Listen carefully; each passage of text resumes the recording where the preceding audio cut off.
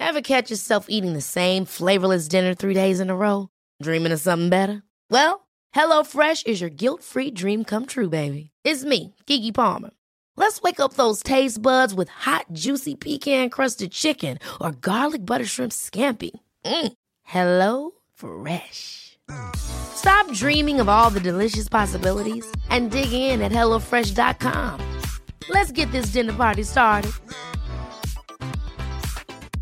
Ryan Reynolds here from Mint Mobile.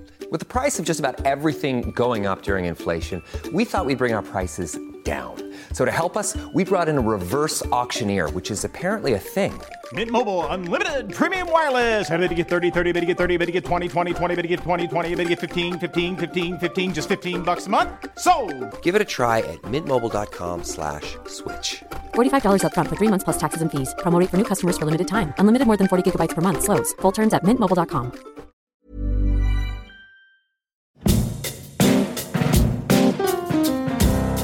In my 27 years as a Victorian policewoman, I investigated everything from a stolen bicycle to a stolen life. Policing taught me a lot about human nature, which I explore in my podcasts with a variety of fascinating guests discussing the human side and impact of crime, not only on their lives, but mine as well.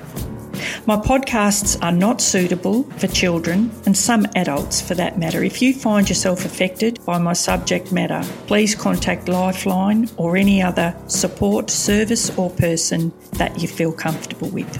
My guests provide their recollection of an event or incident, sharing their thoughts and their emotions, but it's theirs, and not everyone will agree with them. I understand that, and I hope you do too. Thank you.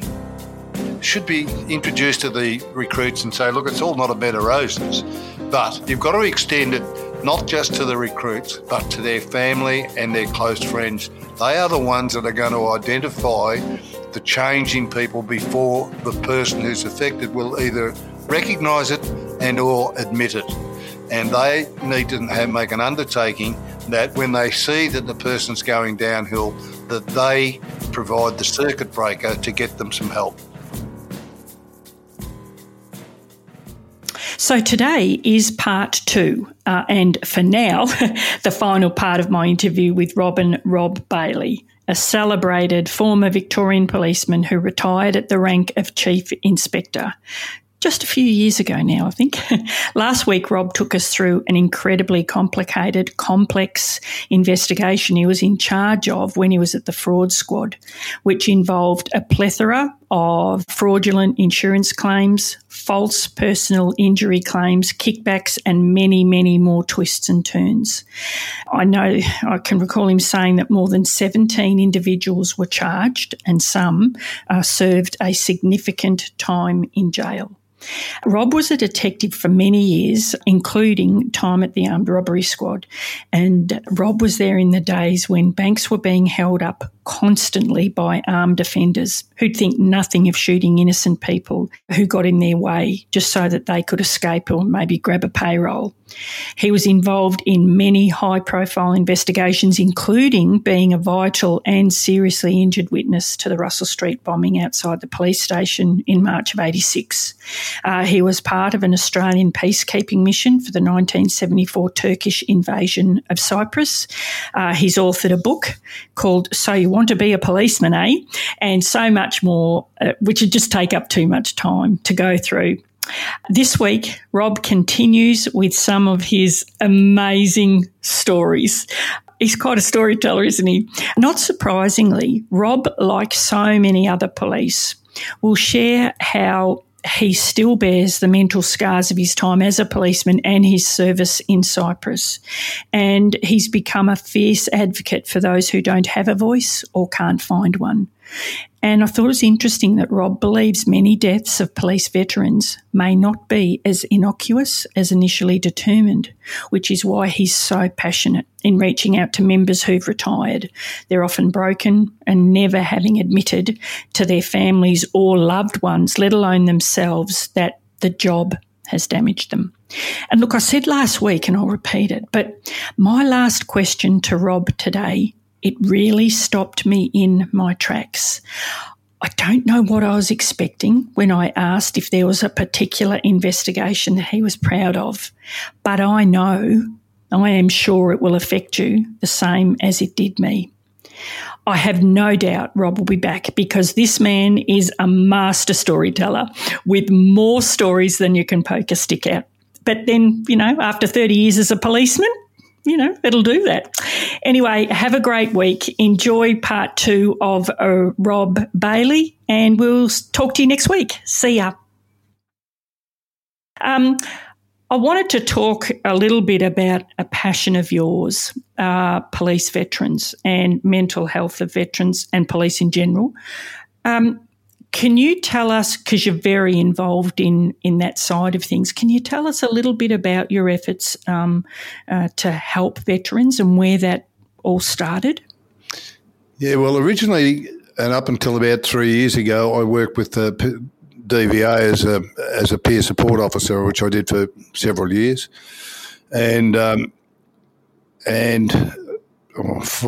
years ago now, I decided we really should have the same sort of structure for Victoria Police. So I started working on a plan to do that, which was basically based on the process by Veterans Affairs DVA, which is a really good program. It's really, really good. Mm. And unbeknownst to me, a friend of yours, Vicky Key, was doing exactly the same thing. I was over in the eastern suburbs. She was in the western suburbs, and by chance we met. And I'm not sure how that happened, but we sat down and we compared notes, and we thought, well, we're both doing the same thing. And so we actually sat down, and I did a bit of a brief on it and a business plan. And as a result of that business plan, we needed some money. And I can't remember, but I think it was about $16,000 setup costs, which we didn't have, of course. So John Laird's a very good friend of mine, and John was the president of the Victoria Police Association at that time. And I went and saw Jeff, and I explained what we were doing, gave him a copy of the business plan, and he said money will be in the bank next day, and it was. And no further, he said if you need photocopying and all those sorts of infrastructure setups before you get going, we'll use the police association. So that was really good. Mm. Now, I didn't continue on with that for much longer, and I think and Vicky became unwell, or her husband became unwell. I'm sure she won't mind me mentioning that. So we both opted out of that, and Mr. McGowan took over that, or some other people now, McGowan, who's doing a very good job. But yes. I have an issue with we've got, as I call it, we've got a lot of eggs boiling here. We've got RPA, Retired Police Association. We've got Police Legacy. We've got the Police Association, and we've got the Police Veterans Association. And we've got 4 little eggs boiling away, and what we really want is an omelette. And they're all competing for basically, apart from the Police Association, they're all competing for the same funds, and all essentially doing the same thing. So I think that's really bad. I had a meeting with Lex DeMann, who's the head of the Legacy. Oh, yeah.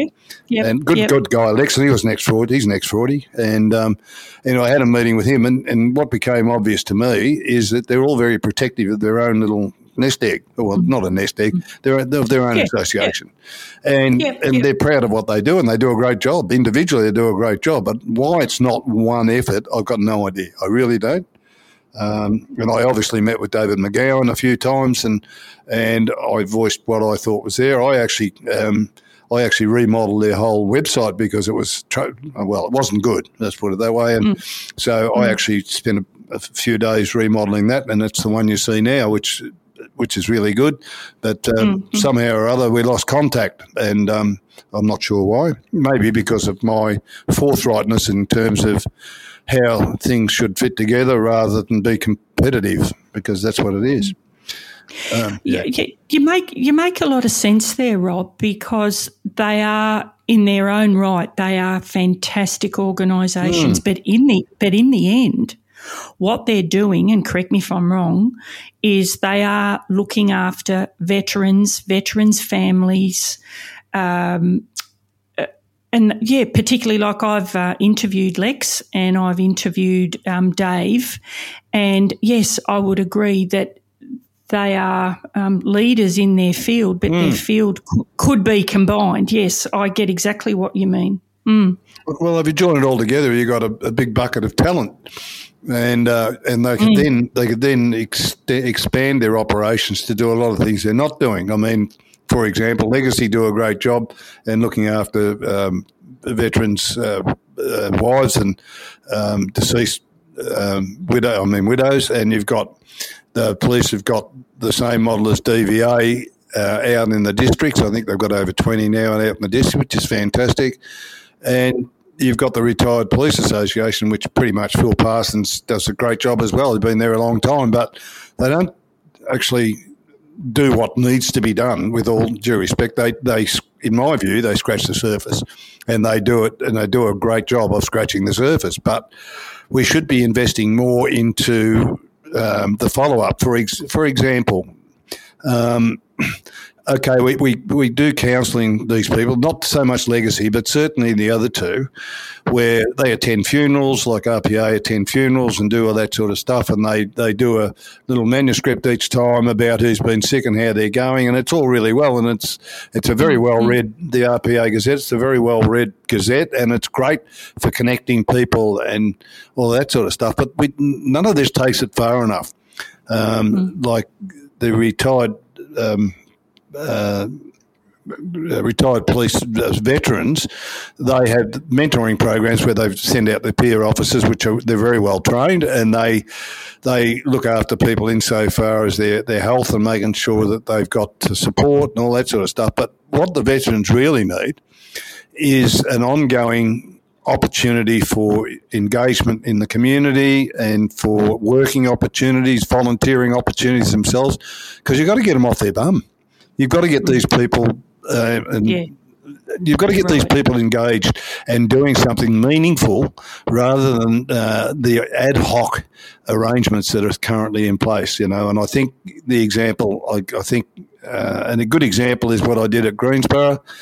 If I haven't mentioned it earlier, is that I spoke to Lend-Lease, who I dealt with for many, many years, and they put them on with a little uniform, and there was about 6 or 7 ex-coppers from up at St Andrews, where I was living at the time, up in the hills, and they were helping ladies and gentlemen, elderly people, put their stuff in their boot and guiding them around the centre and whatever, and I organised Hoyts tickets for them and McDonald's vouchers and all that sort of stuff because they couldn't be paid. So it was purely volunteer, and the change in those people, not all of them, but most of them, was just amazing. And a lot of them went on to do other stuff and volunteer themselves. So we need to take the next step with this sort of stuff that we're doing, and not just sort of pat people on the head and say you're okay, and provide some support for them, like medical or psychological. We've got to do something practical. And so, I agree with what you're saying about, with all due respect, getting people off their backsides, because I think it's not their fault, because they just don't have the but that their self-doubt, their self-belief, it's all lost, and, what am I good for? A lot of people really struggle with that. I think we've spoken before about when you leave policing, you feel like you're not an important member of community anymore. You feel like you're useless almost. And I think that's a great idea, to get people off their backsides and just do something little. And that might just be the spark that they needed, to do something else or continue on. Narelle, the mere fact that they put a suit and tie on or a quasi-uniform on, the change of their whole attitude is immense, because they suddenly... they're gone from being Sergeant Smith to nobody in their own mind. They're suddenly nobody. Yeah. So put a uniform on, or put a suit and tie on, and their whole attitude changes. So, and that's what I'm saying. I'm not belittling what is being done currently. I'm just saying that we could do more, and by amalgamating all of these organisations and attracting funding to one source rather than competing with each other, we're going to be better off. But anyway. Rob, why have the Department of Veteran Affairs, why have they got such a good support system in place? It's been going for a lot longer. Yeah, I know. And why has that been going? And we're just almost like in the infancy of getting help for our veterans. I don't understand why they do what they do so well, and they've been doing it for so long. Well, look, there's a number of things. Firstly, with DVA, they have their gold and white cards for any medical conditions that they have as a result of their service, and that I've got a gold card. So, and I think I was reluctant to get it, and it was only Jeff Francis who was in charge. X40, he was in charge of Veterans Affairs investigations, and he pushed me for years. He said, Rob, with what you've been through, and he's known me for many years, he said, I've seen the change in you. You need to get a gold card. So I did, and I actually got mine within about 3 months, which is unheard of because of my background and what had happened to me. And that's in Cyprus, you mean? Yeah, Cyprus, with the UN in Cyprus, yeah. So so that's not available to frontline emergency services people, and I think it absolutely should be. Now, forget about the funding. I get a pension because I can't work.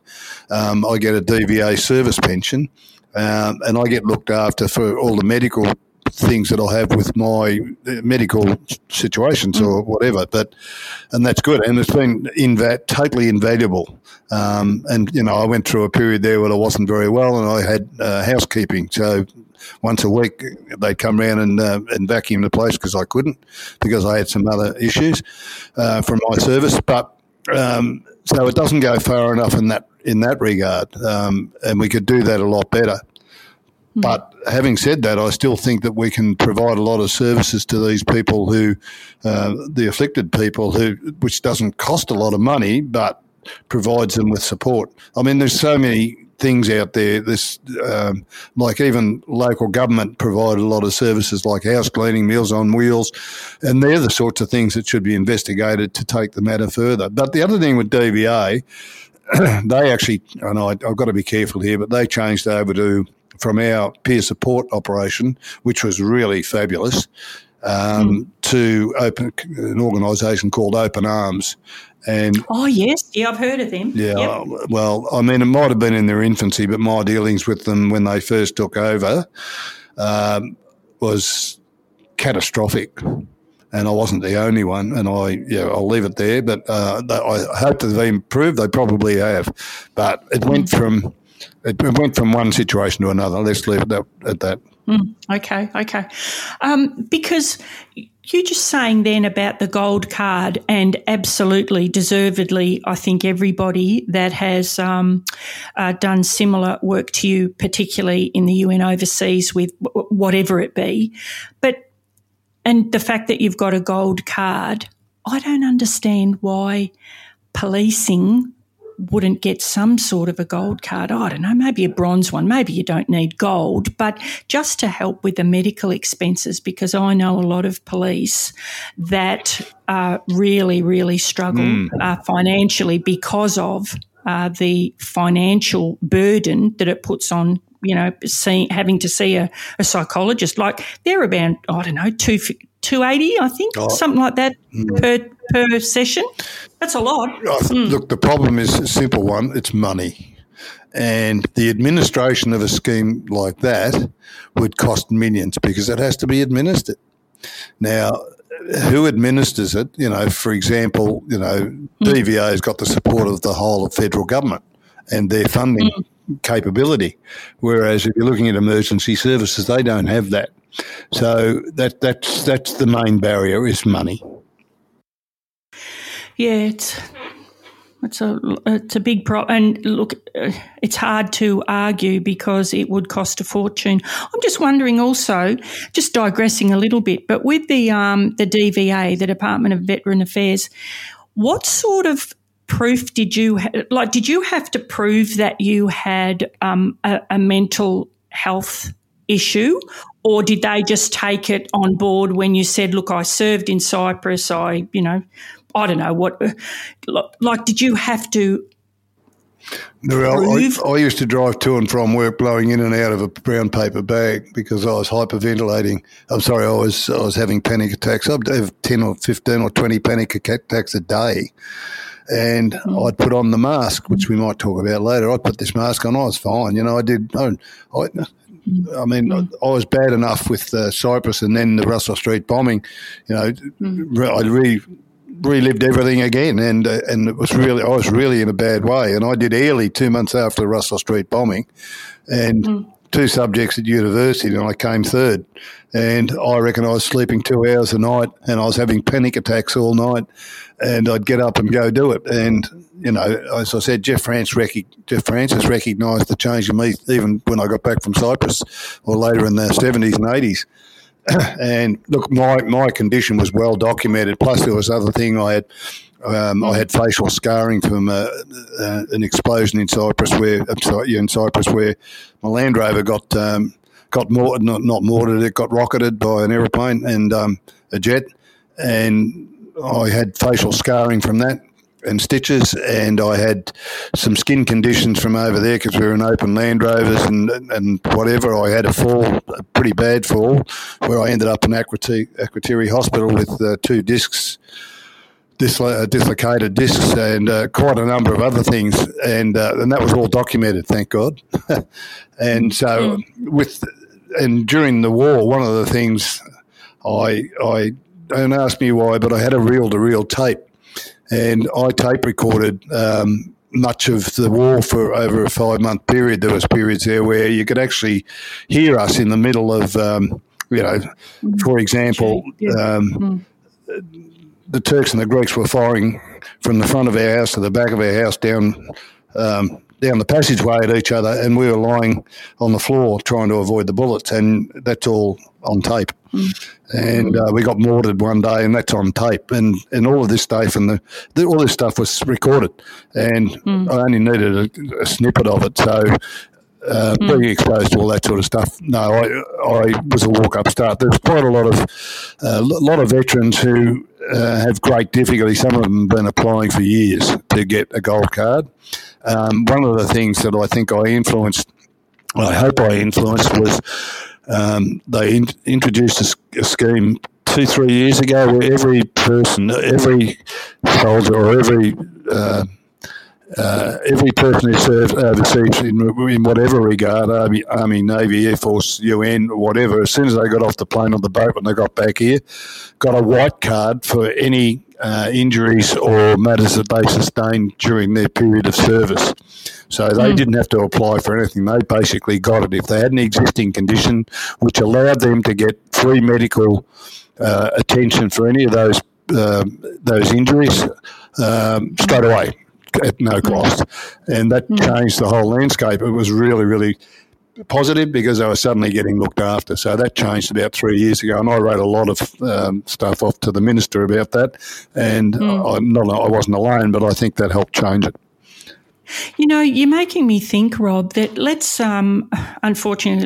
talk about Bourke Street for a minute, because I'm thinking I wasn't in the job when Bourke Street happened, but you mean Russell Street? You mean Russell Street? No, Bourke Street with I don't want to say the name, but when the young man drove through. Oh, the mall, gosh, no, right? Yeah, okay. Yeah.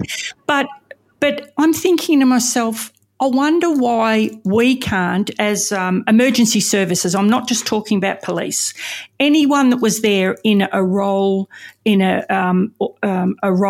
an emergency service person, I wonder why they couldn't be given some sort of a card, you know, like a white card or some sort of a card to say this person has been involved in this incident, you know, and I don't know, somebody pay, well, the government pay for it. Like that probably sounds simplistic, but I think that's a good idea. Yes, it makes a lot of sense because the current scenario is this. And I'll give you an example, something that happened 5 years ago now. There was a young policeman, and he went to an accident where a father ran over his 18-month-old baby in the driveway. Mm-hmm. And he went back and he attended that matter, and he went back to the police station, and he got a phone call from the counselling service saying, and he was standing in the muster room with his mates, "Are you okay?" And what do you think he's going to say? I'm fine. And I think it's improved a lot since then, but it has to. But it doesn't end with a phone call or a counsellor coming out to see him, and that's great. And they sit down and debrief them. That's fine. But that is just the start of the process. And every policeman and policewoman's going to say, "No, I'm fine," because they wear this mask. And we talk about fight and flight. And I mean, it's just. You're right, and that's what's alleviated that problem for these veterans from overseas, where they get a white card and they get off and they say, well, look, I'm depressed, or I've got this, or I've hurt my back, or I broke my arm. Well, here's a white card, go and get that treated. And it's a very simple way of getting it done. So they've got ongoing support and treatment.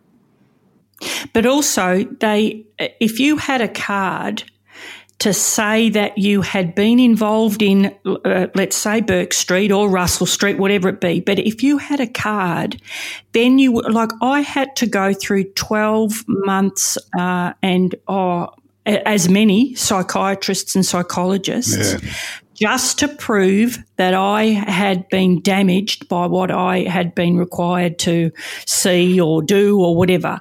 And if I would have had a card to say, Narelle's been involved in blah, blah, blah, I wouldn't have had to prove to all those people. I think all they needed was all Victoria Police or WorkCover wanted was one person to say she's fine and she can go back to work. Yeah. And nobody did. But I think that's why, I'm probably being a little bit negative there. But, Rob, I think that's a brilliant idea. Well, and see, this is what you're talking about getting all, say, Lex DeMann, who's with Police Legacy, Dave McGowan. This is what to sit down and talk about these things, because there's so many good ideas, isn't there, with all of these people? Yeah, they get lost in the ether. And I went to WorkCover a few years ago. I was doing a lot of investigation work and dealing with a lot of police on WorkCover and whatever, and have a look at the situation now. And this is why I'm telling you the story, because I went to WorkCover and saw their CFO, and I sat down, and to his credit, he sat down and listened to me. I said, look, I know what you do. You're investing a lot of money and trying to prove that there's nothing wrong with people. I said, why don't you invest all that money at the front end of things and get them right before it turns into a fish shit fight? And he said, that's not our philosophy. That's not how we work. And I said, well, it effing well should be. And that's what I'm talking about. We should be proactive about these things at the front end. Look, we've got 800 or something on WorkCover at the moment. And what are we doing about it? Well, we just keep throwing money at it and not really. And look, I'm sure they're getting treated and all that sort of stuff. But as you say, to prove, I remember that I had to front up to one of those forums, and I had a doctor, a psychiatrist, and a psychologist, and they had my file in front of them, and it was a WorkCover matter, and they said, now, Mr. Bailey, what date did this bombing take place? And I looked at him, and I said, you've got my whole file in front of me. I said, if this is an inquisition, which one of you pricks have ever had a panic attack? And I just looked at him, and the doctor actually looked at me and his two mates, and he said, I think you can go now, Mr. Bailey. I made my point. I've attended a lot of these WorkCover sessions with affected people, not so much in the last 3 years, but certainly before that. And I've had some of these psychologists from WorkCover and psychiatrists wouldn't let me go in the room with them, with the affected person. So what you've got there is you've got a barrier, and if you're going to be successful in anything, you've got to remove barriers. And one of the big barriers is people have got to prove that they're so sick that they can't work when it's bloody obvious that they can't. And very few people are going to play the system. Very, very few, a very small percentage of people will actually play up to it, particularly police and emergency services people, because they want to work. Yeah, you're right. That's all I wanted to do was get back. Yeah. There's just so many things that need to change with veterans. But like, I've got a really dear friend who was in the job for 42 years. Yes. And on the day that he retired, he just left work as normal. No fanfare, no nothing. All right, the secretary might have given him a cup of tea, but he was just after 42 years. And a few months later, he received a letter in the mail with his clasps and a couple of medals. And that was it. I could not believe it. Like, the only ones that seemed to celebrate or recognise the commitment we make, as police to the community, is, as we've talked about, the Police Association and their yearly retirement dinner. Fantastic. But I don't know of any other organisation or company who would treat a long-serving employee like VicPol do, with a letter. I mean, really? Yeah, well, I challenged Chief Commissioner Patton on Neil Mitchell's show and rang up and broached that subject. And I said, well, what are you doing exit interviews? And he said, yes, every person that leaves the Victoria Police gets an exit interview. And I did my homework. I'd already done my homework on that, and I actually put it on my on a web page, a relevant web page, and I got over 100 responses within a day saying what a lot of bullshit. And one out of every 20 said, yeah, well, my super came over and usually they had a good relationship with those people and took me out for a beer or a cup of tea. But it'd be 1 in 20. It just doesn't happen. And I'm in an exit interview and they have always been treated with disdain, and they're not going to listen. But you need to have a structured exit interview, not, oh, how you going, what do you think of the job? It's got to be structured so you can actually elicit from that information the base information that's relevant, because you're going to get a lot of emotional stuff. Well, that's you're going to expect emotional stuff. What you need is data, is real data, and you may not have 800 people on work cover at the moment. Yeah, and I just think with an exit interview, I haven't heard of them doing it, but then I haven't been in VicPol for quite a while now. But I think an exit interview would show Victoria Police, or would help them in establishing where they're going wrong and why so many people are on work cover, why so many are sick, why they're leaving. Yeah. And I understand what you're saying. It would be a very emotional interview, but it's a difficult conversation for the police.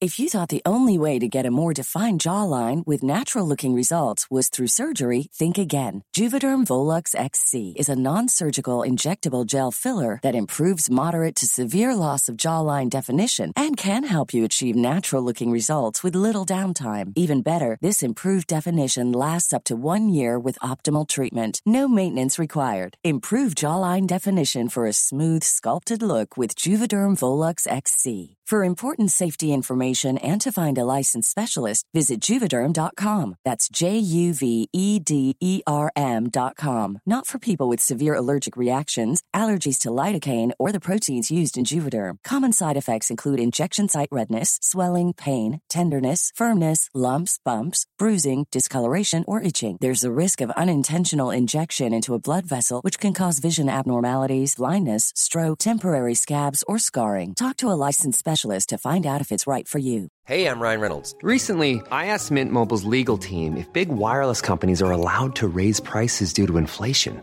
They said yes. And then when I asked if raising prices technically violates those onerous 2-year contracts, they said, what the f*** are you talking about, you insane Hollywood ass f- So to recap, we're cutting the price of Mint Unlimited from $30 a month to just $15 a month. Give it a try at mintmobile.com/switch. $45 up front for 3 months plus taxes and fees. Promo rate for new customers for limited time. Unlimited more than 40 gigabytes per month. Slows full terms at mintmobile.com. Ever catch yourself eating the same flavorless dinner 3 days in a row? Dreaming of something better? Well, HelloFresh is your guilt-free dream come true, baby. It's me, Keke Palmer. Let's wake up those taste buds with hot, juicy pecan-crusted chicken or garlic butter shrimp scampi. HelloFresh. Stop dreaming of all the delicious possibilities and dig in at HelloFresh.com. Let's get this dinner party started.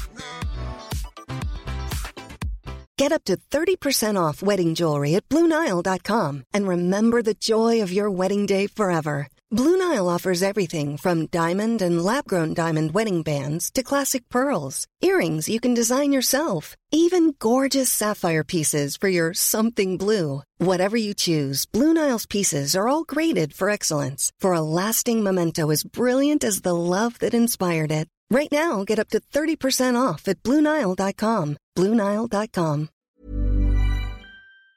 You know, like the people that are leaving, some of them are bitter and twisted, but I think some of them could give some really insightful ideas on how to stop this exodus that seems to be happening with Victoria Police. I mean, and I don't think it's just Victoria. I believe Queensland are in the same boat, so are Northern Territory. I mean, it's happening everywhere, but the more we have a conversation about what's going wrong, the more surely that people are going to listen and think, well, I think we've got to do more. Like, for instance, I believe that out at the academy, I believe we should actually have a subject on psychological damage or psychology, let's say. Yeah.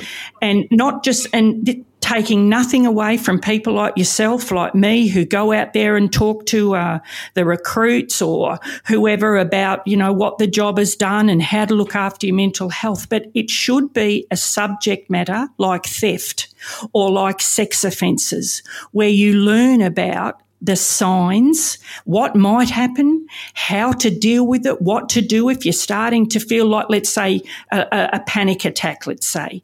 I remember the only one I ever had, I thought I was going to die. The fact that you said you're having 12 a day, that just does my head in.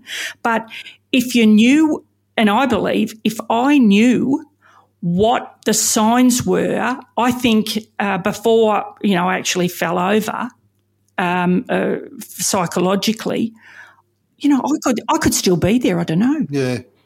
Well, and you hit the nail on the head at the academy. They do psychological training, but I've already put a number of reports in over the years and said, well, people like me and you should be introduced to the recruits and say, look, it's all not a bed of roses, but you've got to extend it not just to the recruits, but to their family and their close friends. They are the ones that are going to identify the change in people before the person who's affected will either recognise it and or admit it. And they need to make an undertaking that when they see that the person's going downhill, that they provide the circuit breaker to get them some help. And what happens now is that the recruit, we all put masks on and pretended we were okay when we weren't. And the people at home are the first people who are going to recognise the change at its infancy. And that's when you've got to have that circuit breaker and the treatment. So it's got to be taken further than just talking to the recruits. It's got to involve the families and friends. Yeah, good point. Hey, you just reminded me of something sort of half amusing, and you're funny. It's how could you find something funny out of blowing into a brown paper bag? What you were talking about before, but you know it's reminded me of something. I used to get these really bad migraines and toothaches, and I think it was to do with my PTSD, but it doesn't matter. Whatever it was, of course it was. But my mother-in-law, she was a DVA. She used to get a very, very healthy pension because her husband was a Vietnam vet, a World War II vet. Anyway, it doesn't matter. But when I used to have these toothaches and this migraines, she'd say to me, "Go and get a brown paper bag." Yeah, and light a match or something and put it in the brown paper bag and then obviously blow it out and then breathe in, put your head in the paper bag and breathe in. Anyway, the bottom line is, you know what, Rob? I reckon it worked. Yeah. Every single time. And like, I hate to think what somebody would have done if they'd come into the toilet and seen me sniffing a brown paper bag, but did it work with you? Oh, yeah. I mean, because what actually happens is... And what happens? Why does that work? Well, if you have a panic attack, what happens is you think you're dying and all things, your brain goes funny, everything goes really funny. And as a result of that, you panic and you can't help it. And you hyperventilate. And when you hyperventilate, you pass out. And when you pass out, you'll actually be okay. You'll wake up okay. But when you hyperventilate, you'll fall over and you'll hurt yourself. And once you start having these panic attacks, they'll pursue you. And what happened with me, with Cyprus and all that sort of stuff, and reignited by the Russell Street bombing, is you build up this defence to all of that sort of stuff. And when it's going to hit you is when my adrenaline was going, it's fine. But my subconscious said to me when I was going to sleep at night time, or if I'm driving my car listening to the radio, you're not safe. You're not safe. You're too relaxed. You're not allowed to be relaxed. You need adrenaline running. You need to be in danger. And I'd have a panic attack, and they're horrible. I still have them, but very sporadic now, and I know when one's coming on and I manage it. There's certain techniques that I know very well now, and I can manage it. So, the brown paper bag certainly worked, because of what it does is you're actually sucking in oxygen, carbon dioxide rather than oxygen. So you stop the hyperventilating. Yeah. It's it's an amazing. I used to think she was mad, with all due respect to her, but yeah, as I said, worked. Funny. Hey, we were talking. Oh, and just while we're on, you've mentioned Russell Street bombing a couple of times, and in the previous, in our previous podcast last week. I just thought I'd better mention that, just for the listeners, that Rob has talked to Emily and Michelle from the Australian True Crime. He's done a whole podcast on Russell Street. It is worth listening to, but I don't want to cut their grass, and they've been very good to me. But if anybody wants to hear about Rob's terrible time at Russell Street, it's worth the listen.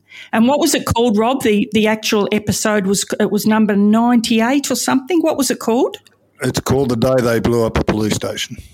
Yeah, that's right. And it talks a lot about the underworld at that time as well, which they found pretty interesting, and it was pretty interesting because at that time there was an underworld war going on, and there was a war between police and and there's police shootings. There's a whole range of things that all intertwined, and the public wouldn't know how they were intertwined, but they were. Oh yeah. Were they ever? Yeah. Hey, we talked before too about your time in charge of audiovisual, and where you viewed over 2,000 child abuse videos and pictures. But you're also exposed to an enormous amount of deceased persons. In fact, did I recall the figure correctly that there are over 126? Yes, that was bodies that you viewed or videotaped for audiovisual. Like, my point is, you can't do that sort of thing without being affected, can you? No, well, I mean, I went out with the troops, and without going into any detail, but I thought if they're going out and I was the boss there, because I was actually sent there by Assistant Commissioner Brown, who asked me, because the place there was 58 people there, and they had 3 social clubs, and he thought that indicated there was an issue, and there was. It was horrible. They were all over the shop. So he sent me down there. I just finished doing the Trim project, which is the recording of interviews, and I went down there and I did tidy it up. They were terrific when I got them together, and I put a lot of work into. And one of the things that I did, I used to go out with them. If they got called out, I went. Back in those days, it was a pager. They'd get paged, and I'd go, and I'd carry the floodlight or some of the camera equipment or whatever, and put the gumboots on and go through the scenes. Now, it wasn't just homicides; it was all manner of things like fatal accidents. They used to videotape and whatever. So there was 126, according to my diary, or my diary notes. There was 126 deceased bodies or mutilated bodies, and some of them were still alive, but they were mutilated. And certainly it does have an effect. And one of the interesting things that I did when I was at Audiovisual, I mean, Channel 9, I bought them an editing suite that Channel 9 came and used, and I had IID or the internal investigations in those days came and interviewed me and said, well, you've spent, I think it was $100,000 on that and you didn't get authorisation. And I go and I just said, well, go and ask Assistant Commissioner Brown Gavin Brown, who was a Cyprus vet. I said, go and speak to Gavin Brown because he told me to go and fix the place and I am, so get out. So I never heard any more about that one. so I had the place painted green, light green, because it was it's a much more relaxed environment. So I had the whole place painted, and I bought all this equipment and whatever. But one of the things I did, which is interesting, they used to also, and I'd go if they had a fire, an arson or a suspected arson, they'd go there and they'd videotape it. And I distinctly remember, and I went out with them once, and I got them back to the office, and I think it was John Green, and who was one of the bosses. He was a sergeant. He was terrific. And Van England, I can't think of his other name, Casey Van England, and they were fantastic operators. They were really good.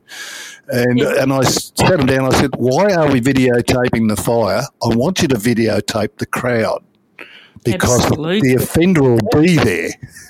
Anyway, so we tidied up quite a lot of stuff there, and so it's very interesting. And I also, now listen to this.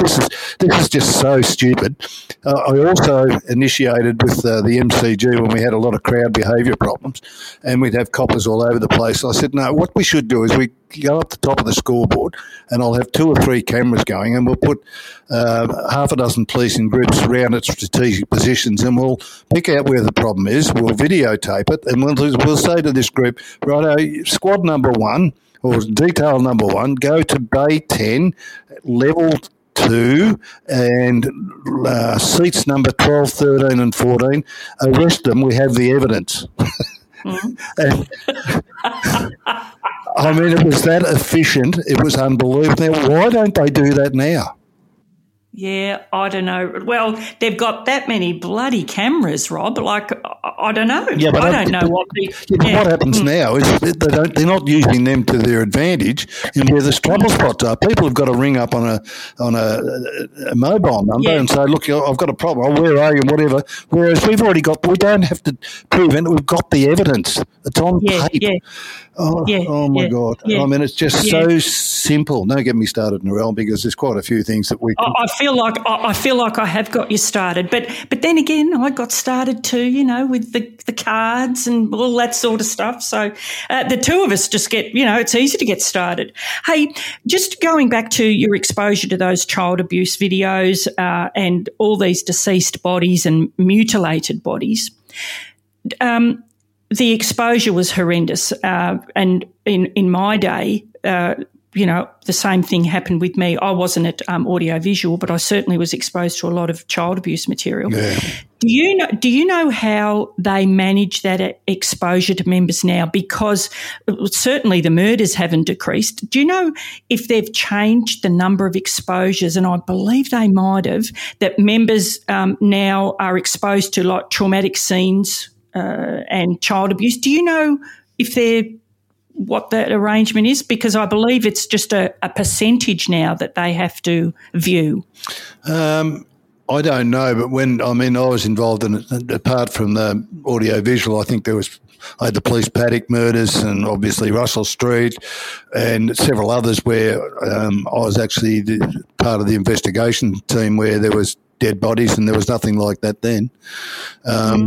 You just did it. The thing is, Narelle, apart from the odd one, and I mean I had a couple of horrific ones involving children, you basically you have black humour and you also switch off a bit. And I think in our original interview, I spoke about the triple fatal on the Tullamarine Freeway where I had to go and find my friend who was with me, Peter Waitson, and asked him what we saw because I had compartmentalised it. I had tucked it away somewhere and it always troubled me. I knew we did it, but I didn't know the detail. And he told me and there was actually 4 dead and 3 of them were children. And he told me, and I hope the audience, I'm sure you warned them at the start, but we were matching kids' heads to bodies because most of them, the collision was 200 kilometres an hour when you aggregate it, and there was nothing left. And Peter said, I remember you coming up to me and you had a child's part of his body or her body wrapped up in newspaper saying, which one does this belong to? And there was no counselling. I didn't receive any counselling after that. No one said anything. There was nothing happening. I'm sure they do it a lot better now. Oh, they'd have to. And I am sure they do too, Rob, but it still needs a lot of work. And that's where that card system would come in, wouldn't it? Yeah, well... Here's a card to say this man has been involved in a horrific incident. Yep. Just treat him, give him what he needs. Yeah, look, that's right. And I mean, you get handed the card, and part of that is an appointment to go and see a psychologist or a psychiatrist or both. And look, within the next week, you need some professional counselling, and they have professional counsellors now, and they have. Look, that I don't want to go into it, but that's another thing that I organised because police wouldn't go. One of the things they've got on, and I hope it's not there anymore, but it was, and I tried to significantly change it, is on your promotion material, it's got a section there with reaction to stress, and it's either good or poor. If it's poor, you never get promoted. You never, ever get promoted. So people are not prepared to put it on the table that they've actually been affected by something. There's no incentive. And why would you? Why would you? Well, there's no incentive, or there was not any incentive to actually expose the fact that you have been affected by something, and you were seen as weak. All of this sort of stuff. And I mean, I'm sure it's changed, and I hope it has. But back in those days, I mean, my reaction to stress in all of my reports were the harder it gets this officer, the better he gets. Well, I was one of the worst PTSD persons in the police force at that time, or really bad anyway, and it didn't show. They would never have known. Now, if they knew, do you reckon I'd get promoted? Rapid promotion I had? No way. No way. No way. No. Yeah, I'm just thinking now about. I'm pretty sure that you'd be the same as the majority of us who leave for whatever reason. Because in the job, the more serious the incident, I don't know about you, but the more I wanted to be there because I believed that I could handle it. And that feeling has never gone. Even on retirement, if something happens, and it has a couple of times, I am drawn to running towards the incident rather than running away. And I believe that you're possibly the same, because wasn't there a saying at some point that if shit happens, Bailey will be in the vicinity? Because that happened to me as well. But there was an incident just, I don't know how long ago with you, where you didn't walk away. You actually went and did something on a tram, didn't you? It was a train, and it gets back to fight and flight. And I mean, I was in the military for 7 years part-time, but I did a lot of full-time duty. And I was never taught flight ever. The Victoria Police, I was never taught flight ever. Now, what they do now is they actually teach a lot of flight, get out of there. And I've seen some horrendous situations when I didn't think they should have got out of there. But, this was only 4 or 5 years ago, and I was on a train, and this guy pulled a knife on an young Indian boy who was going to slit his throat. Well, I mean, this guy was 6'2" with tattoos in his nostrils and all that sort of stuff, and obviously affected, I'd say. But I went straight to it, disarmed him, and actually I was talking to the guy that yesterday. I was talking to the policeman. He's now an ex-policeman who charged him. And so they had the CCTV, and I went to the Ringwood Police Station and reported it, and they found the CCTV and charged this guy. But I mean, most members of the public have changed carriages, or their underwear. You're right. Oh, Rob. Hey, I think there's so much I would like to talk to you about. But I think, what about if we end on a good note? And I was wondering, or a positive note, can you leave us with an investigation that you're really proud of, one that's never left you for whatever reason? Because there's a lot of good things that police do. It's, it's not all the bad stuff. We've talked a lot about mental health today, but, just to digress a bit, because I remember one night, and these would happen all the time with police, but I remember a job where I helped a woman and her 3 children escape her violent husband. And because there was no refuge around to take her, the 4 of us slept on the police station floor that night. I'll never forget it, the 3 kids and us 2, Mum and me. And I didn't sleep well at all, but she told me it was the best sleep she'd had in years. Felt safe. And I just... that's right. And I just think there's so many good stories out there. So that's a very long introduction. Tell us about an investigation that you're really proud of. I'm not sure if I mentioned in the earlier podcast about the John Antoniadis, who was ripped hundreds of thousands of dollars off people who were going to adopt children. He was a real estate agent at Heidelberg, and we charged him. Now, it sounds like it's not a good ending, but these poor people who had invested so much money and was going nowhere, I was able to give them closure in the end. He went to prison for quite a long time. But I remained... See, this is the thing now which is difficult for police to do, is often, and you might have been the same, I stayed in touch with a lot of people after an investigation. Now, a lot of the homicide boys did it. With the affected members of the community, and gave them support well and truly after the closure, if you like, the official closure. And I did that with these people, and they were terrific. And I went to great lengths to introduce them to the Department of Foreign Affairs and the local member and whatever, because they were genuinely trying to adopt a child. And back in those days, I think it was actually from Fiji, but don't quote me on that. No, I just quoted myself. So I didn't just let it go at charging him and say, well, bad luck, you lost your money. Well, they never got their money back, but they got an avenue to pursue to actually do something that they set out to do.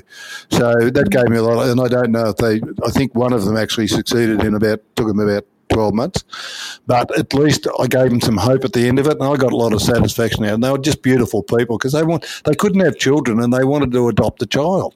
And I mean, how sad is that? And you get some bloody leech in society that just rips their money off, and it's shocking. So that was good. But look, there was plenty of others where, you've done a good job. You've done a good job, and people thank you, for doing it, and that's what you work for. But Rob, just going back to that leech, I'm not sure how there is somebody in this world that could be so cruel to take money from people, promising them, and correct me if I'm wrong here, but so he promised them that he would find them a child to adopt overseas, and they paid him money for that. So is that right? Yeah, but the subterfuge was that he produced all these false documents from the Department of Immigration, all that sort of stuff. It was he knew people in the immigration, and if he could pay money under the table and all that sort of stuff. So these poor innocent people got caught up in the subterfuge and lost their money and never got a child. So, yeah, pretty terrible stuff. But, Oh, Rob, I just can't get that is just so sad. It could almost, make me cry that there is somebody in this world that would, what's that word, piggyback somebody's just trauma of not being able to have children and take advantage of that and take their money. Yeah, and terrible. These poor people think that they're going to adopt a child, like just such a beautiful story, and then they find out that it's false. Oh, my God, how could you deal with that? Well, I had some closure out of it as well. I was actually talking to Steve O'Neill, who did the arrest with me, and we talk every week, Steve and I, and I reminded him, I said, if you recall, oh, no, it wasn't Steve, sorry. I think it was either Mark Cucci or Kevin Salmon. Well, but I mentioned it to Steve, and he knew the story. But this John Antoniadis was perceptively a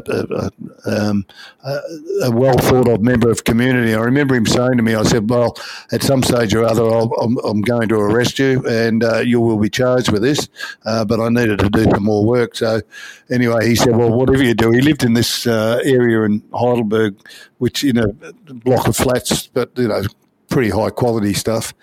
And he said, can you either give me a call and I'll come down or whatever. Anyway, I said, yeah, no worries. Anyway, 2 divisional vans, lights and bells, handcuffs and guns. Oh, Rob.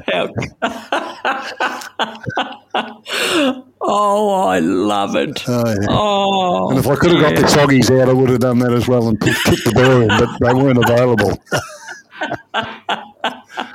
Oh, you're right. Can you imagine doing that these days? You'd get sued. You'd be on Channel 9. You'd be on A Current Affair. Oh my God! I mean, I just when he came back to the station, I said, "Look, I'm sorry, mate. I couldn't stop the trips. I told them the story, and they hate you." Yep, it's pretty simple. Hey, and Rob, what sort of money was he taking from these poor people? Oh, look, I haven't got my diary in front of me, but I think it was a total of about 270,000 in the end, and you're talking 1980s.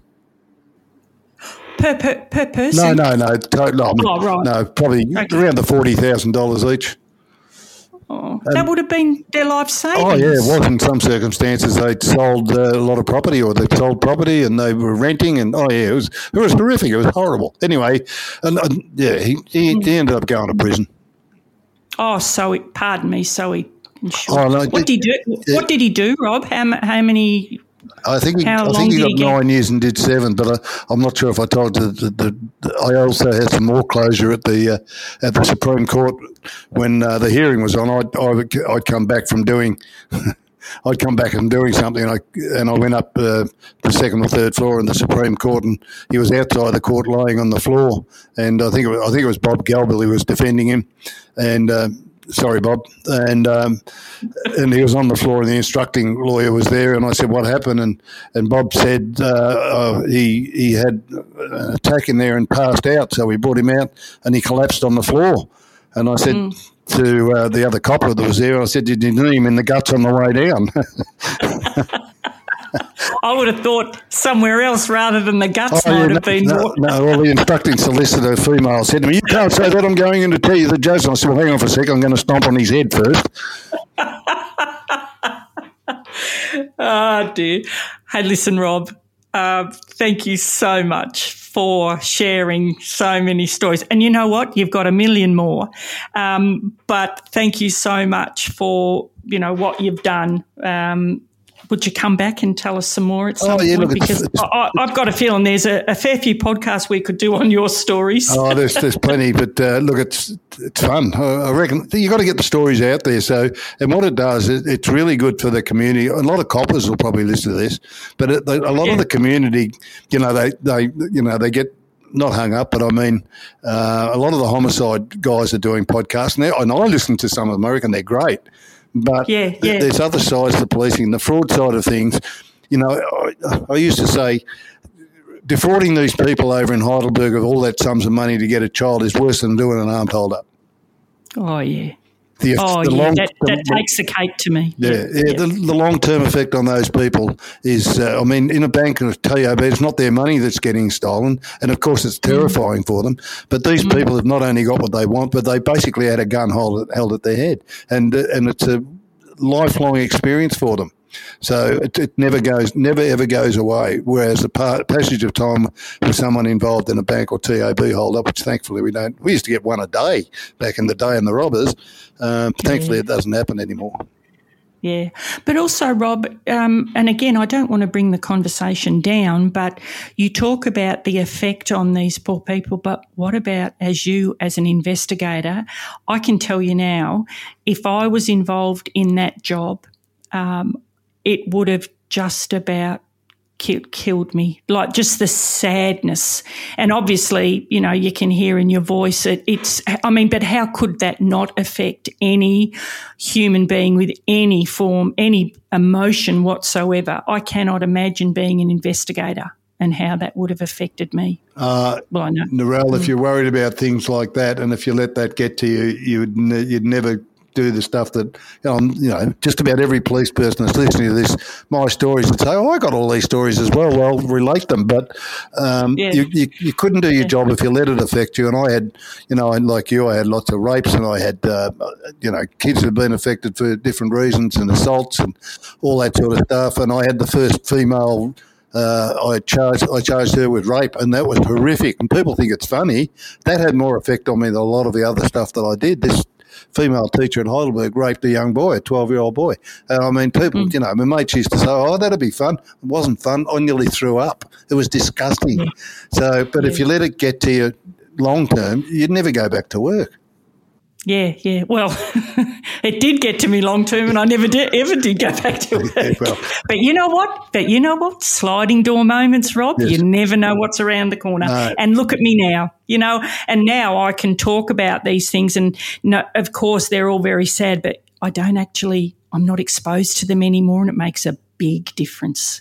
That I can hear the stories, I can feel sad, but I'm not actually there, like talking to those people and consoling them, and it makes a big difference. Well, anyway, what we've done, Narelle, is all those poor people out there, lovely, lovely people who work for genuine good workers that go and do their accounting job or data entry or whatever. They're not going to believe half of this.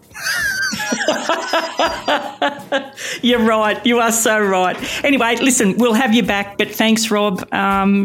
All the best. Yeah, I love what you do. Thank you on behalf of the veterans too, and me. And you. Thanks.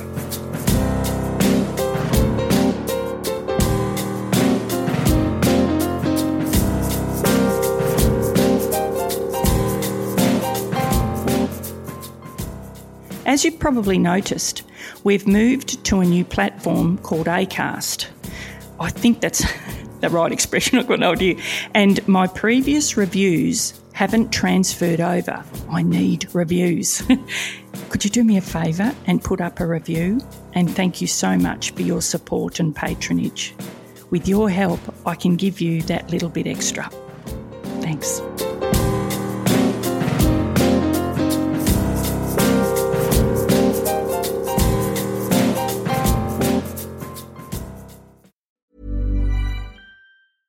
Imagine the softest sheets you've ever felt. Now imagine them getting even softer over time. That's what you'll feel with Boll & Branch's organic cotton sheets. In a recent customer survey, 96% replied that Boll & Branch sheets get softer with every wash. Start getting your best night's sleep in these sheets that get softer and softer for years to come. Try their sheets with a 30-night guarantee. Plus, get 15% off your first order at bollandbranch.com. Code BUTTERY. Exclusions apply. See site for details. Ever catch yourself eating the same flavorless dinner 3 days in a row? Dreaming of something better? Well, HelloFresh is your guilt-free dream come true, baby. It's me, Keke Palmer. Let's wake up those taste buds with hot, juicy pecan-crusted chicken or garlic butter shrimp scampi. HelloFresh. Stop dreaming of all the delicious possibilities and dig in at HelloFresh.com. Let's get this dinner party started. Imagine the softest sheets you've ever felt. Now imagine them getting even softer over time. That's what you'll feel with Boll & Branch's organic cotton sheets. In a recent customer survey, 96% replied that Boll & Branch sheets get softer with every wash. Start getting your best night's sleep in these sheets that get softer and softer for years to come. Try their sheets with a 30-night guarantee. Plus, get 15% off your first order at bollandbranch.com. Code BUTTERY. Exclusions apply. See site for details.